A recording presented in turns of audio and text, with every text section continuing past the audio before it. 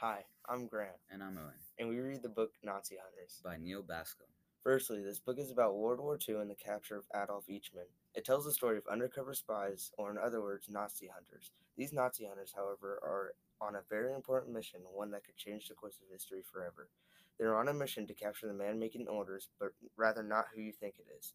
They are going to capture Adolf Eichmann. Within this book, the two main issues dealt with are injustice against the Jewish community and war and peace.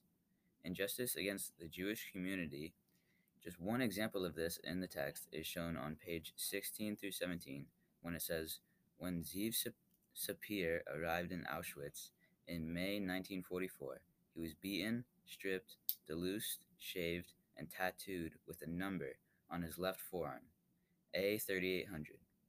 Beaten, stripped, tattooed against their will.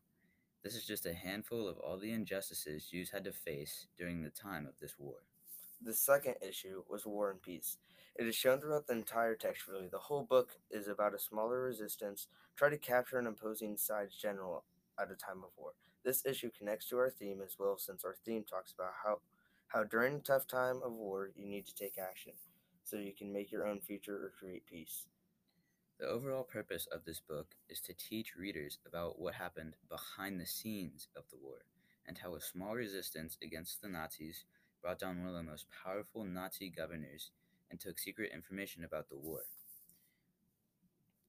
Ultimately, this connects to the central idea of how it just takes a small group to make a big impact on a matter.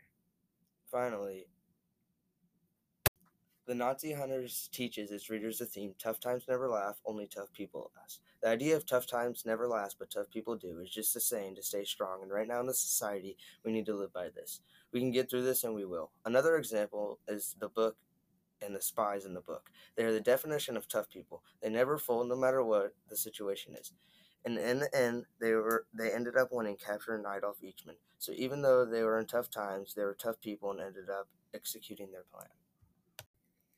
This is a lesson that readers should take action on something they care about. Instead of sitting back and letting things unfold, make your own future. Thank you for listening. This is Owen. And Grant, Signing signing off.